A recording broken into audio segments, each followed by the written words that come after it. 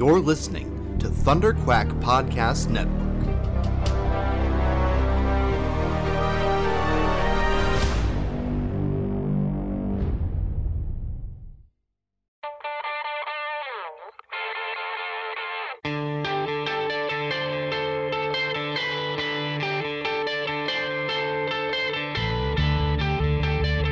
Hi, this is Ron Marz. You are listening to the Epic Marvel Podcast.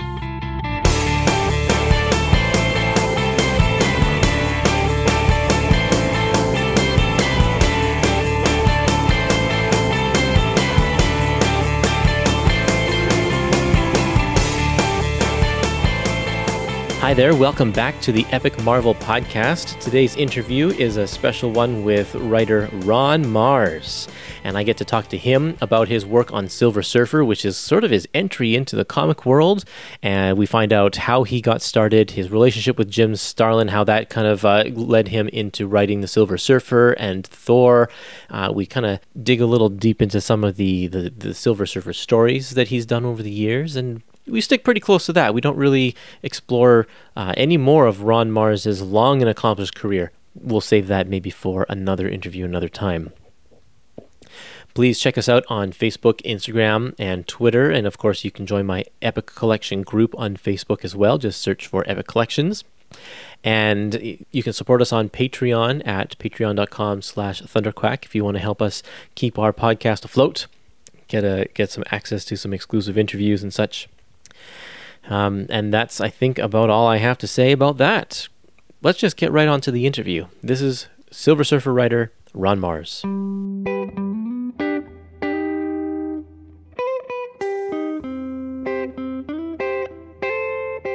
Of course, you're best known for a lot of your cosmic stories.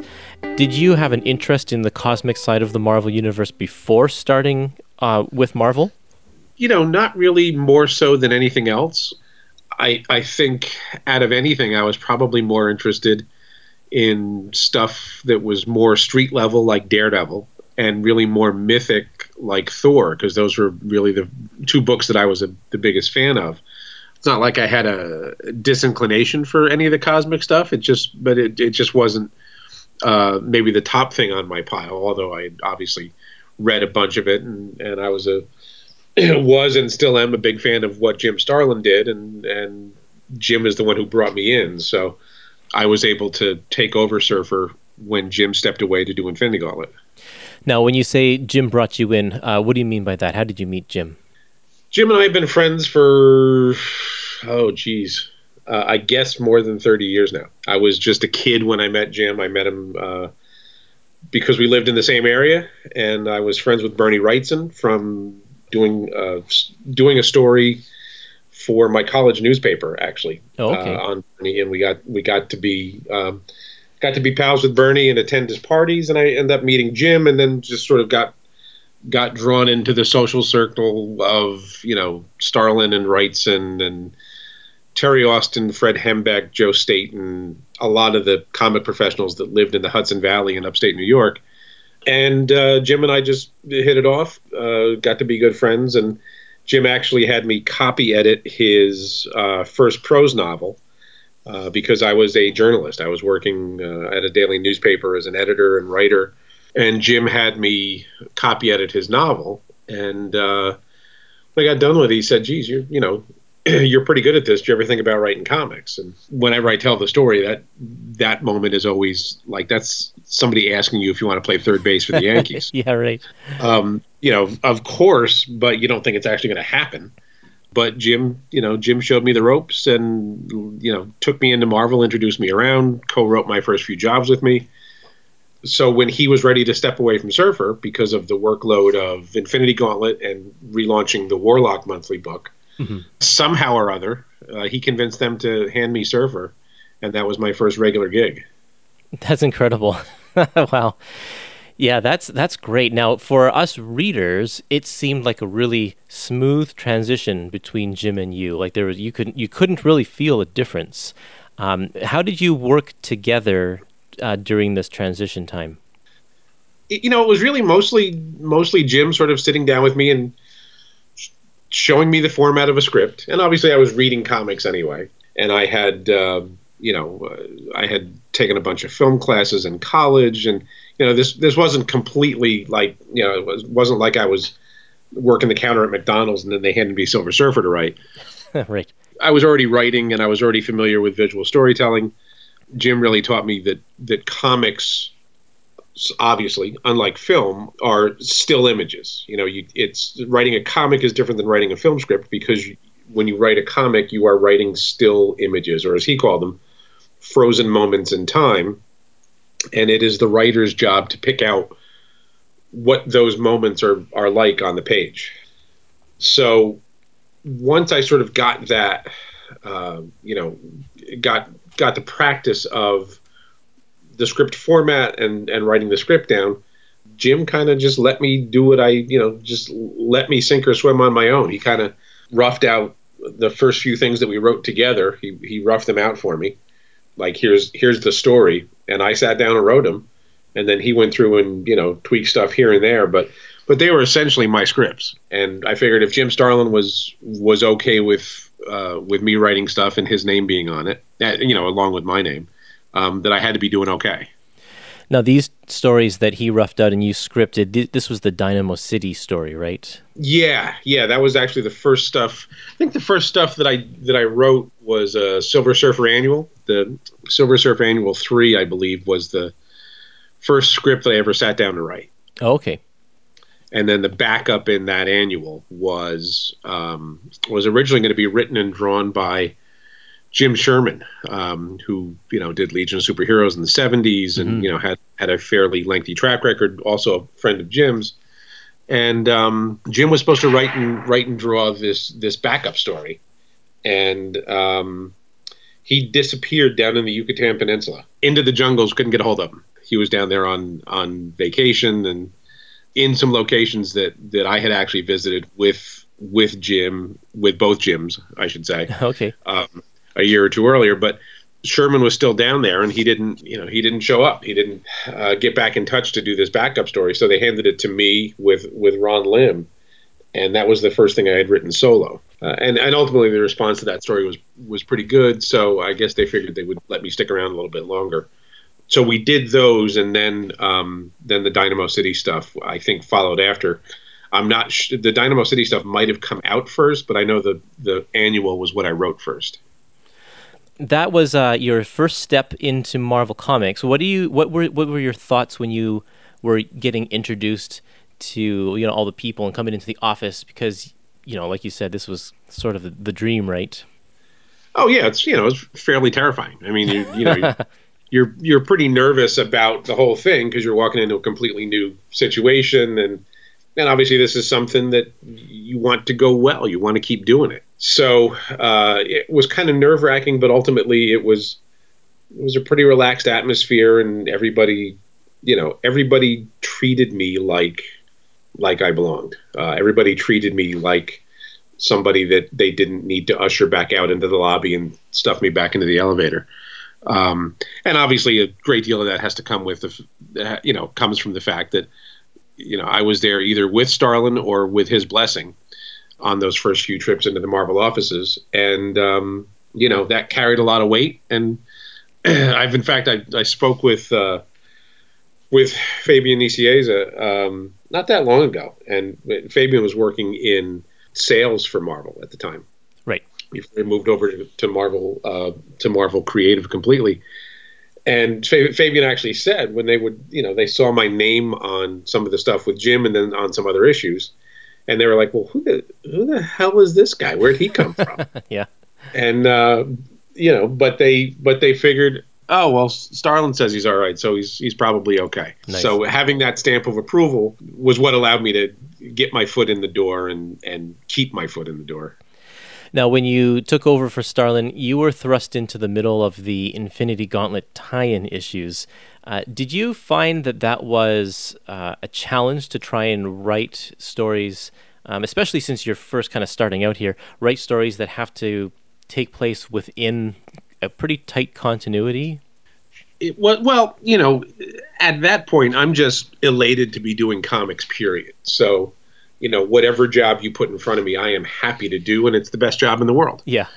at the time, I didn't really give it a whole lot of thought. It was that's just what the gig was. And I'd written a few issues here and there before that, so I had gotten my feet wet, had a bit of a sense of what I was doing.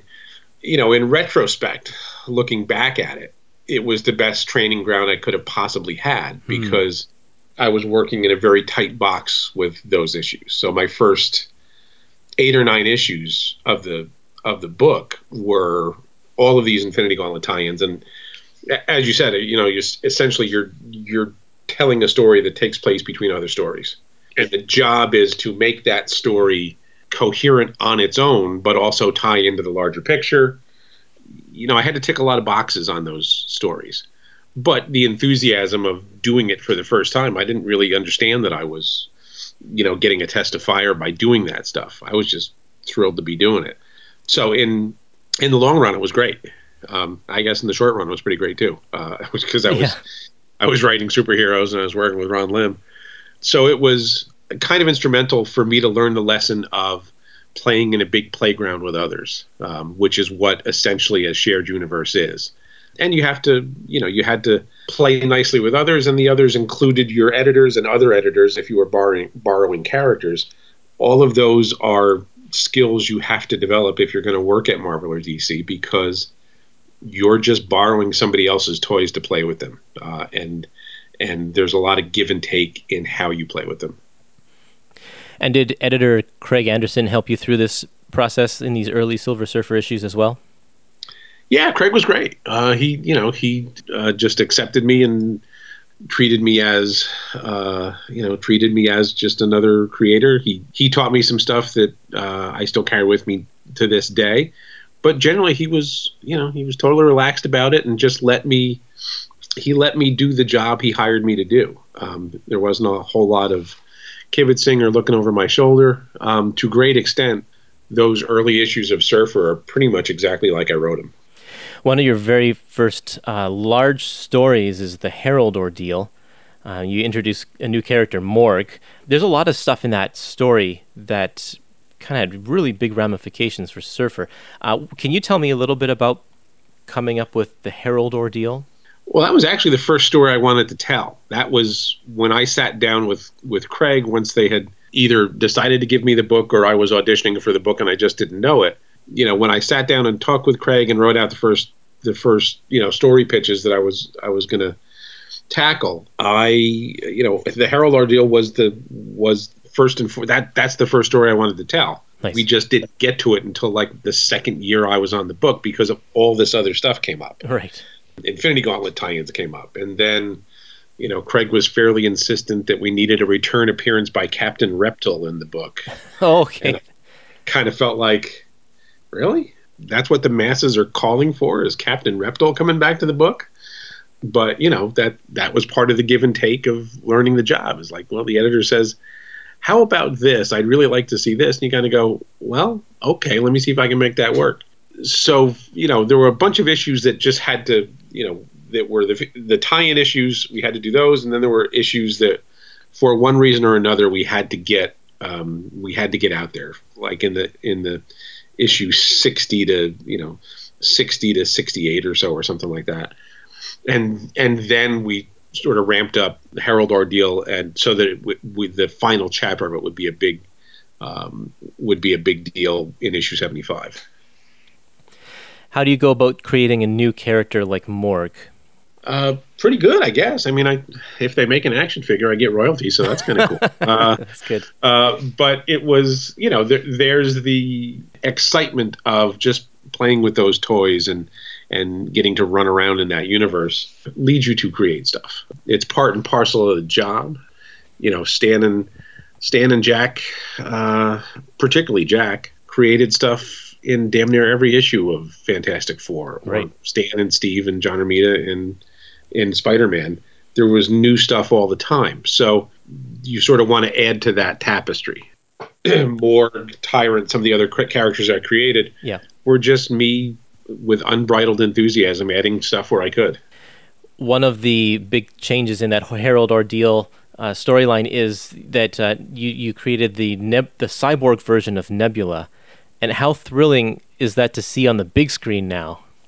I created the cyborg version of Nebula. Nebula turned into the cyborg in the Herald Ordeal storyline. I honest to God, don't even remember that. Okay. Okay, well, you know what? That's fine. No, please, obviously, please explain it to me, because now I'm intrigued. Oh. It is, I mean, I know Nebula was a character that had obviously appeared before I got my hands on her, and Jim had used her quite a bit previously. It's interesting to see some of the characters that you think are maybe sort of throwaway, and to a certain extent, Nebula was kind of throwaway. Yeah. In some of the runs that she appeared in.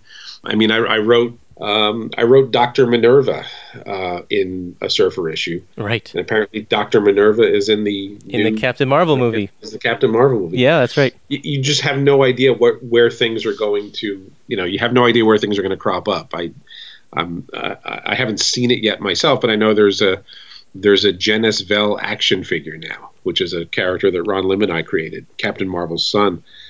If you had told me 20 years ago that there'd be a Genis Vell action figure, I would have called the guys with the white coats. But that's the dream of every creator, is to have a character that you create that has a long-lasting impact. Well, I think ultimately the dream of every creator is to have a character you created appear in a movie, because they write you a much bigger check for being in the movie than they do for an action figure. I guess that's what I mean, yeah. But, it is sort of pinch me kind of stuff, because now we're getting into, I mean, I grew up in an era when Lou Ferrigno painted green was about the best you could hope for. Right. And now to have, well, I've used the example before, now to have not only an Ant-Man movie, but a sequel to the financially successful and critically acclaimed Ant-Man movie. Yeah, right. We've certainly, we've crossed the Rubicon into completely different territory. What was your thought process behind the death of Frankie Ray? Why did you just kill her off because of the impact that it would have on Silver Surfer? No, to me it was much more about trying to justify someone going to serve as Galactus's herald willingly. Yeah, because that when you fill that role, you are party to genocide on a planetary scale. Yeah, that's what Galactus does. He eats planets, and if you happen to be living on that planet, unfortunately for you're part of it. So some of the first Surfer stuff that I did, and sort of playing off of a lot of what Jim did, was dealing with Surfer's guilt and complicity serving Galactus, and the fact that Frankie Ray followed him into that service. Yeah. And obviously did things that led her to be complicit in that. The story was really about justifying that and trying to come up with what is your fate if you are complicit in that? And thus far we had seen a lot of different heralds of Galactus who were in one way or another either kind of unwilling or serving him reluctantly. And the concept that really drove Herald Ordeal and in particular the creation of Morg was, what if Galactus gets a herald who really likes his job, who's really into that whole let's go murder planets aspect of the gig? So that's where Morg came from. I kind of firmly believe that the dramatic stories have to have dramatic consequences. So that was where Frankie's death came from. I could understand alien beings being complicit, serving as the herald of Galactus. Yeah. I wrestled much more with how a human could do that. You could assume that aliens have a different set of, moral platitudes and strictures, but for a human to willingly sign on for that and do the job, there's a price to be exacted. Wow. Yeah. Okay, just a minor question here. This is something I've always wondered. How do you pronounce the name of the woman from the Spinsterhood? Ganymede? Ganymede. Okay, I've wondered that for years because I've never heard it actually pronounced Ganymede. It's not like we made that name up. Ganymede is a moon of Jupiter. I just liked the way it sounded. Oh, okay. Yeah, I guess I should have Googled it then. I guess I would have found that out. Okay, that's great. That's an answer that's to a question I've had since I was a kid. You have another sprawling epic with the Blood and Thunder crossover story. You were writing Thor at the time. You mentioned earlier that Thor was one of the books that you really enjoyed when you were growing up. So I am assuming that when you got the chance to jump on that book, it was even more exciting than Silver Surfer. Oh, I was totally excited to do Thor. My run on Thor turned out to not be what I wanted it to be by any means. Oh. But I was excited to do Thor. We ultimately, getting the chance to do Thor really, again, came from Jim, because they came to Jim and said, would you be interested in taking on Thor? And he said yes, as long as I would co-write with him. He didn't really have the time to devote full energy to another title while he was also working on Infinity stuff and Warlock and all that. So the notion that we would co-write for 6 months or whatever, and then Jim would step away and I'd take over the book, and everybody was cool with that. Ultimately, neither Jim nor I were real enthused about the artist that they put on the book. Okay. They had actually asked us, they being editorial, had asked us, do you have anybody you want to work with? And I suggested Cully Hamner, who was just doing Mosaic over at DC. So I called Cully, who I was friends with, and said, hey, is this something you might want to do? And he was totally enthusiastic, banged out a sort of, this is what my Thor is going to look like piece. And that illustration actually hangs in my office here. Nice. I've still got the original. And, we sent the piece into Marvel. It's a great looking piece of Thor. And we sent the piece in and said, Cully Hamner will come over from DC and take over the book with us. And they said, oh, we already hired somebody. Oh, wow. So we ultimately got no input into the artist, and neither one of us were. The artist wasn't bad. He just wasn't at all the vision that we had for the book. Yeah. And it was a year on a book that I dearly love, and Simonson's Thor run is still my favorite run of all time. Mm-hmm. But it just never quite worked out the way we wanted it to. So we did Blood and Thunder, which was Jim's 2 Warlock books, and Surfer and Thor. So we had a big, thunderous storyline. Right. But the book around which it all centered, Thor, was just not what we had hoped it was going to be. Jim stepped away from the book after 2 issues, and I lasted a year. Did a few things that I ultimately am fond of. The Thor annual I actually liked quite a bit. After that first year, we had a plan going forward, and we just couldn't get on the same page as editorial, because editorial couldn't decide whether they wanted Thor on Earth or in space or in Asgard. And I think when you're faced with one of those situations where editorial doesn't quite know what it wants, but they're not responding to the kind of things that I was suggesting, it's one of those situations where it's probably just better that everybody goes their separate ways and they can start fresh. What was your original vision for Thor? Like, what would you have wanted to do if everything had gone your way? Well, I don't know that the stories would have been that different, but it was just, these are visual stories, and if you're not enthused about the art that's on the page, it makes the gig pretty tough. Right. Ultimately, I wanted to do more mythology-based stories. I wanted to do a lot more stuff in Asgard, and I think editorial towards the end of the run was really thinking, well, let's go to Earth and have him fight the Absorbing Man. Let's do those kind of Thor stories. And my take on it was that I liked those kind of stories as well, but I always felt like the juxtaposition of Earth and Asgard was really the meat of Thor. The fact that he was in both locations, and we couldn't really decide, again, editorially what the direction was going to be. So we actually pitched a year-long story that had different parts. It wasn't going to be just one big story over a year. For the second year of the book, and I still have a bunch of the illustrations that Tom Grinberg did. Tom was supposed to take over the book, but he and I got shunted off onto Secret Defenders, which is a sort of strange side note story. Right. Our story was going to be Odin finally having enough of Thor's bullshit and turning him into a woman to teach him a lesson. So, so Thor would have been a woman for about a year.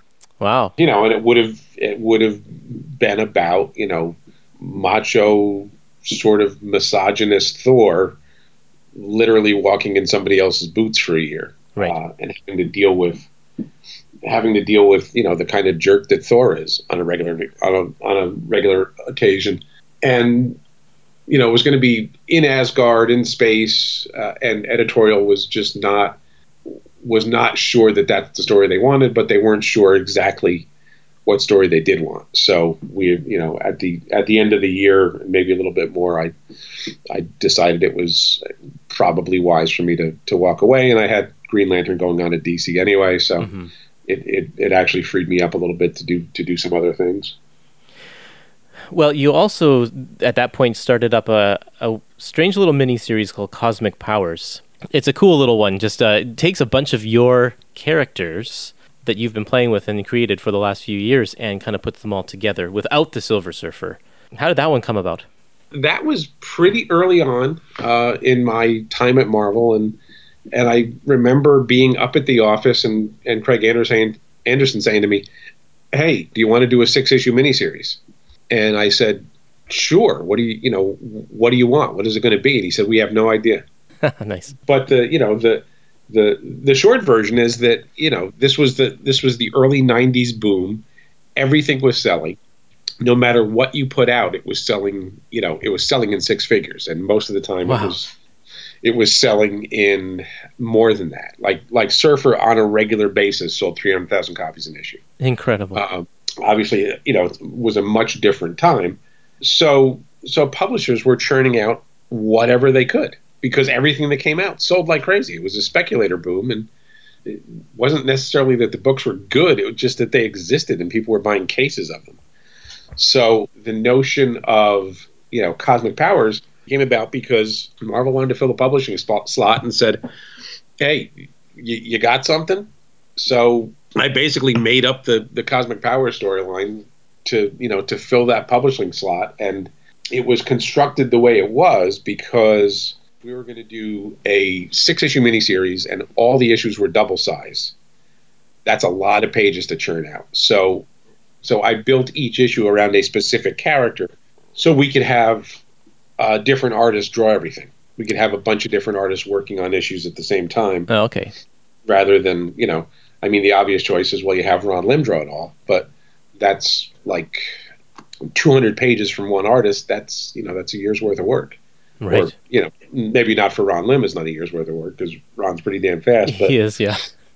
So it was really built that way so that we could have everybody working at the same time. And I didn't want to just write a story and have 6 different people draw it, or I guess we ended up with 5 different people over 6 issues. I wanted there to be a story reason why each issue looked different. So that's how we came up with different characters starring in each chapter, and then went out and found enough artists to do all the issues. That's great. Even Ron's 2 issues look different. Like he approaches them differently. So it's interesting that way. I think the Thanos issue, different inkers on each issue. That would do it, yeah. That does make a difference, but I think the Thanos issue he did more as full pencils, and I think the other issue he did more as a little bit more like breakdowns, and the inker was doing finishes. So you end up with a little bit different look on each one, but obviously still very much Ron's work. Oh yes, absolutely. But still fit the I guess the thing that you were going for with the different artists and different looks. So that's really cool. Actually, it's kind of a neat way of approaching it. I remember liking the, not to pat myself on the back, but I remember liking the concept a lot because we had to work within parameters. We had to work within, all right, well, how are we going to get this thing out in a short amount of time and actually be able to have it all drawn, have it all come out in sequence. Just like some of the Infinity Gauntlet crossover issues, the fact that you have to work in a box, that you're working with strictures on you, Yeah. I think is a lot of times is the mother of invention. You come up with ways to make those parameters work, and hopefully you're clever about it. Tell me a little bit about working with Ron Lim, because you worked with him a lot. Well, Ron, is a terrific meat and potatoes superhero artist, and that is not damning him with faint praise at all. He's a terrific artist who is very, very good at what he does. Yeah. He's consistent. I learned a huge amount working with him. I mean, thank God I worked with somebody who knew what he was doing early in my career, because that's the biggest light bulb goes on moment of any comic writer's existence, is when you see your first script turned into artwork. If you see the page that you wrote turned into something real and concrete. That's still the best part of this job, and you can't substitute it. It's just the best thing in the world to see what was in your head previously now made real. And working with Ron, he took my scripts and turned them into real stories. So I learned a huge amount working with him, and and obviously I enjoyed the hell out of working with him. He's just a terrific artist, and he's a lovely dude. I mean, we were both obviously very young men at the time. I think I might be a couple years younger than Ron, but we were kids. We were kids and really had the enthusiasm of youth as we approached the gig. Right. And obviously Ron was one of the Marvel workhorses at that time, and he's such a good dude that he never wanted to tell an editor no. He would actually call me and say, "Oh man, they offered me, this Venom miniseries or an annual, or they needed a backup story." Or he was always the go-to guy because they knew he would find some way to do it. And I think that's one of the reasons that Ron almost became overexposed at that period, because I mean, there were months where he had 3 or 4 issues on the stands. Right. Yeah, that's incredible. He'd full pencil one, do breakdowns on 2 others, do layouts on a 4th. He was really the workhorse for them. And I think in some ways after that period, Ron sort of fell out of favor a little bit, because I think some of the newer editors and newer readers came in and went, "Oh, geez, we don't want to work with that guy. He draws everything." Well, he was saving your asses. That's why he was drawing everything. Wow. That's unfortunate. So, and Ron and I are still friends. We see each other at shows, and we've kicked around the idea now and again of doing something else together. So I hope that works out at some point, because he was obviously hugely instrumental in me having a career. Can you give me an example of a way that something that he taught you in those early years?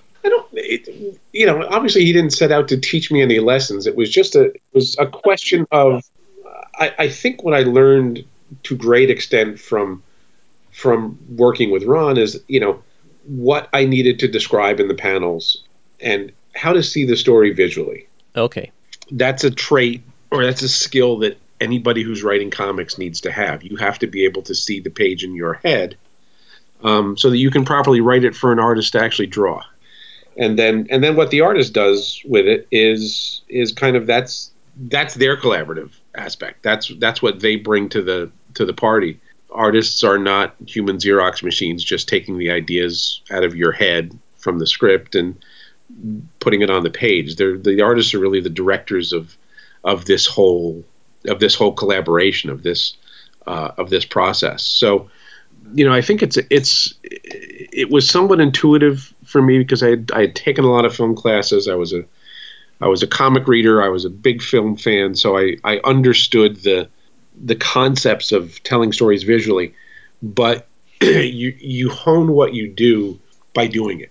So working with Ron and seeing how he would translate my scripts into his pages, and what he would emphasize and what was not necessary and he could leave out or minimize. You as the writer sort of glean all that from getting those pages back. You learn a lot of lessons when you look at those pages. You see what works in your script and what doesn't, and you don't make those mistakes again the next time. As you were working up to issue number 100, did you know that was going to be Were you purposely going to step off Silver Surfer at that time? Yeah, I felt like I was losing steam on the book. I wasn't quite sure where we were going to go after issue 100, and I think when you step back and go, oh, I don't know exactly where we're headed for this. I think it's usually a sign that you've kind of the well is running dry and you should shuffle off to Buffalo. So I felt like I could get to 100 and be pretty satisfied, and then go do some other things because there were other opportunities in front of me. Mm-hmm. It's an interesting, now I look back at it and go, oh well, I think I could have had more stories. I've got other things to explore with the character. But I did ultimately kind of come to the conclusion over 50 issues and whatever I was on the book, 4 years, 5 years. I think I came to the conclusion that Surfer was almost better as a supporting character in his own book than he was a lead character. Right. Because he's an alien. He's not us. He's not of us. So I think keeping him at arm's length was probably a better idea than making him front and center. Certainly the last story arc that I did where he was with the Fantastic Four, that's one of the reasons that FF is in the book, other than the fact that I wanted to write the FF, yeah. was that I wanted to get back to him being kind of the alien. I wanted to get back to him being, in some ways, a mirror for humanity. No pun intended. He was a device to tell stories about the human condition, even though he's not human. Wow, yeah. Okay. And then you returned for a graphic novel called Dangerous Artifacts. Yeah, well, I didn't actually return. I had written that a couple years earlier. Oh, and they just kind of pulled it out of the drawer. Well, it had been it was being drawn for years. Literally years. Oh, okay. So when I was fairly early on in my run, and things were going well, Tom DeFalco, who was the editor-in-chief at the time, called me up and said, hey, we've got this. I met this artist in Italy. I suspect Tom was maybe over at the Lucca convention in Lucca, Italy.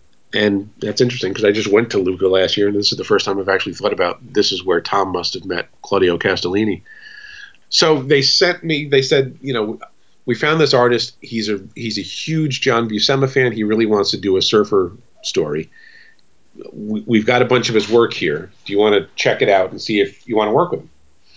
So they sent me up. Obviously this was many moons ago. So they sent me an actual box of actual comics rather than sending a PDF. Nice. So I got all of these Italian comics.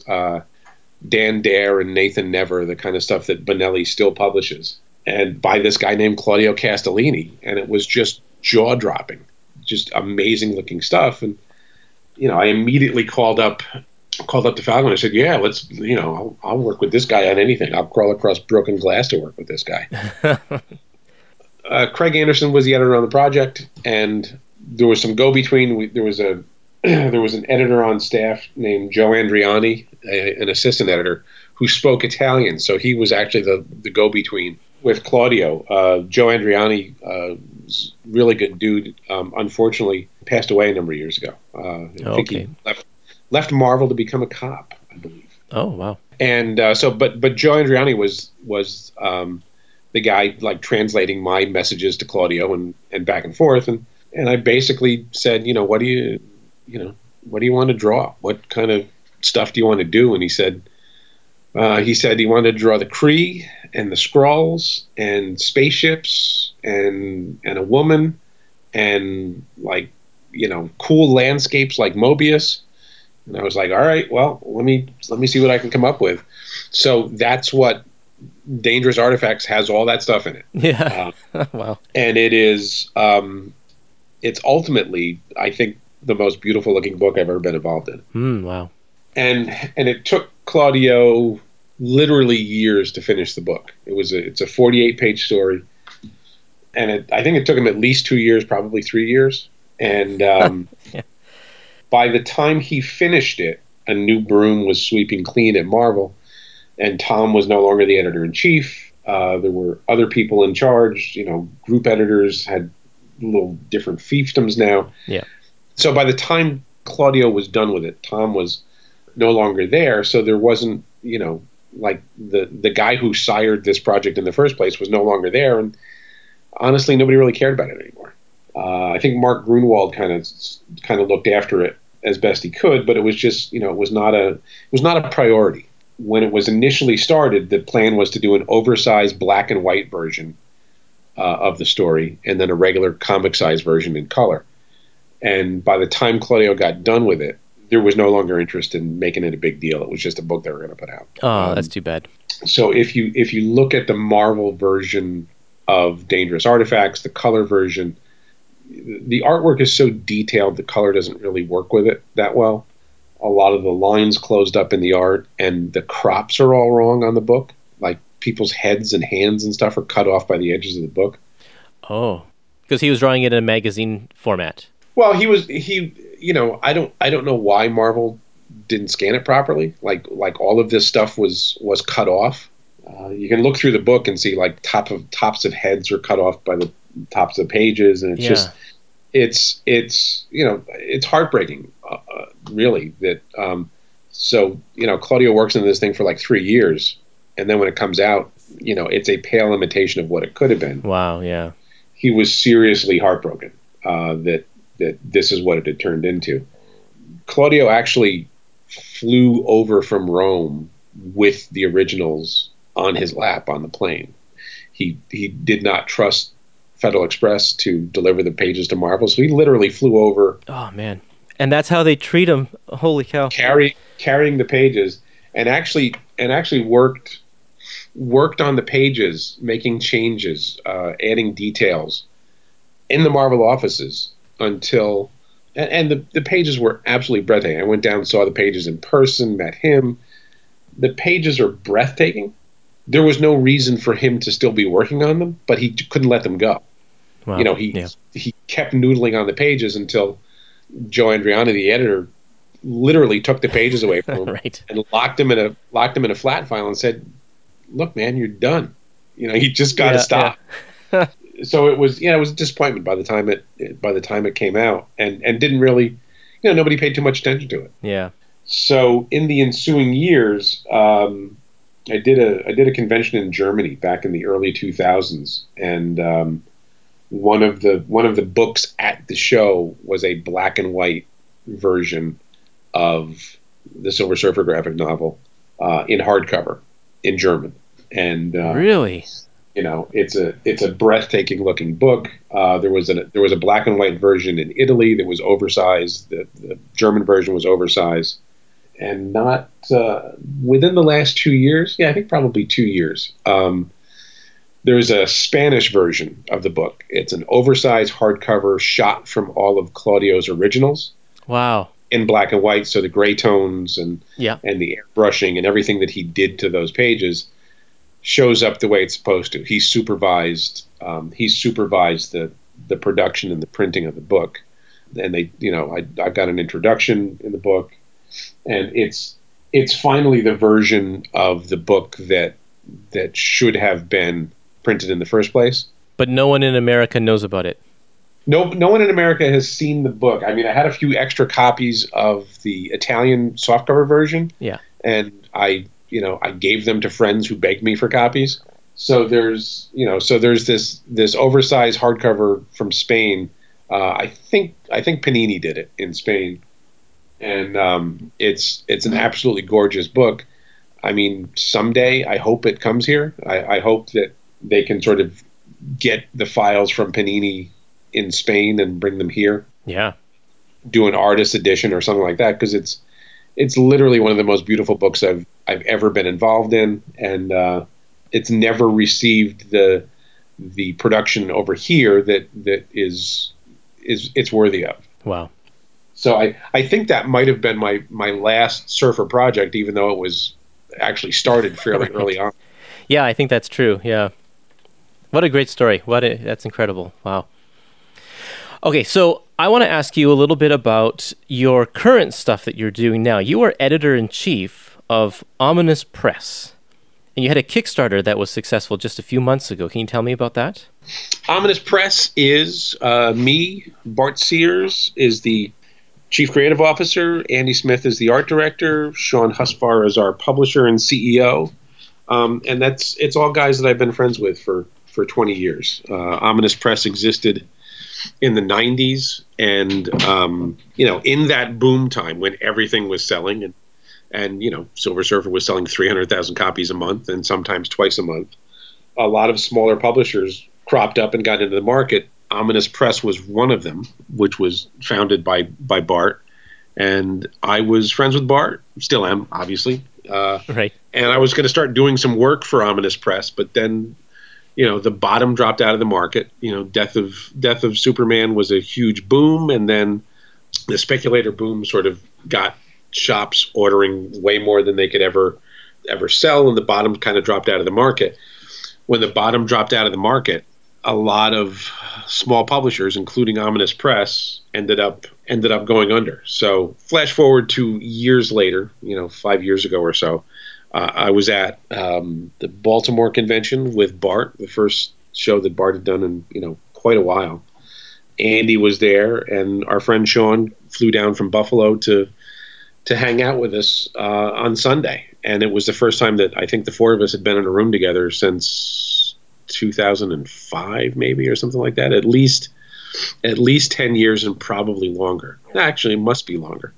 And so from just hanging out together, the conversation of, well, maybe we should do a comic together, and maybe we should start the company again, and maybe we should do a bunch of different things. So Ominous started as a seed, and it has grown into an ongoing publishing concern with some of the old Ominous Press properties, which we are publishing through IDW. I did a Dread Gods miniseries with Tom Ranney. We're currently doing Demigod, Andy Smith and I. That's also publishing through IDW. And then we have other projects that might go through IDW at some point, but we're doing ourselves via Kickstarter and doing art books. We did an art book with Bart Sears, Andy Smith, Graham Nolan, Jim Starlin, Daryl Banks from my Green Lantern days is doing one. Daryl and I have a graphic novel called Harkin's Raiders that we kickstarted back in December, and Daryl's in the home stretch on that. So we're doing a bunch of different things with a bunch of different people at Ominous, and it's kind of it's the equivalent of getting together with a bunch of friends and putting on a show in the backyard. Yeah, it's exciting.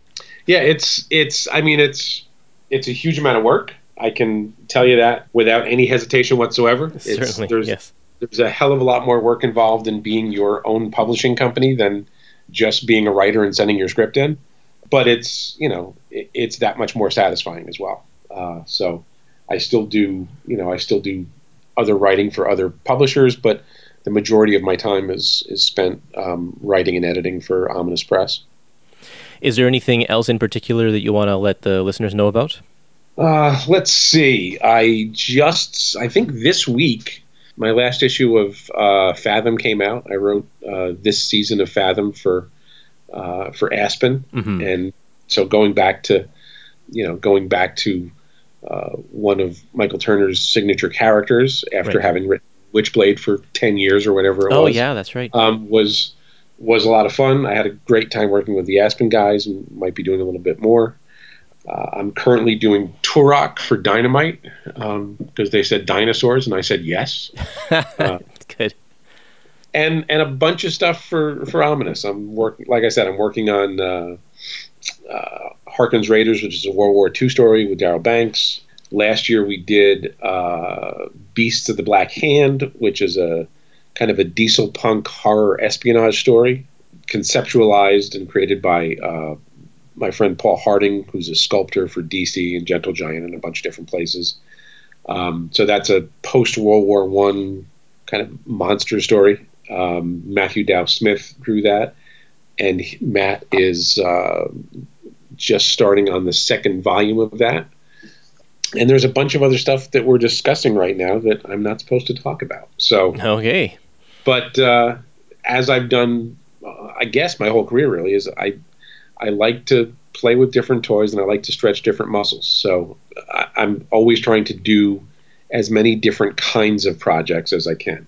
I don't want to just write superheroes. I don't want to just write horror stories. I want to do a variety of things so I can stretch a variety of muscles as I do my job. This job is really making things up. So I want to make up as many different things as possible. I like playing with other people's toys. I also like making my own toys. Mm-hmm. I think one of the blessings of being a writer is that you can do both things. You can do creator-owned stuff, and you can do work for hire stuff at the same time, because you're constantly working on 3 or 4 or 5 or 6 different projects. So you can stretch different muscles. It's tougher for an artist because really they're hopefully at best doing a page a day, and you kind of have to pick what you're going to do. You're going to do your creator-owned book, or you're going to do a work for hire book. There's not a whole lot of artists who can do more than one project at a time. So that's the fact that writers can do that is one of the benefits, and I'm going to take advantage of that for as long as I can. Well, people can find you online on Twitter. You're very active on Twitter at Ron Marz. And do you have a website? It is also Ron Marz. It's just ronmarz.com. ronmarz.com. It's there. It hasn't been updated in a while. Okay. But in the next few months, plans are to sort of refurbish it and get it up and running again, or it's still up and running, and I'm glad people can find me there, but I'd like to have more content and put some stories up there that maybe haven't been seen other places, and have a little bit more robust presence there.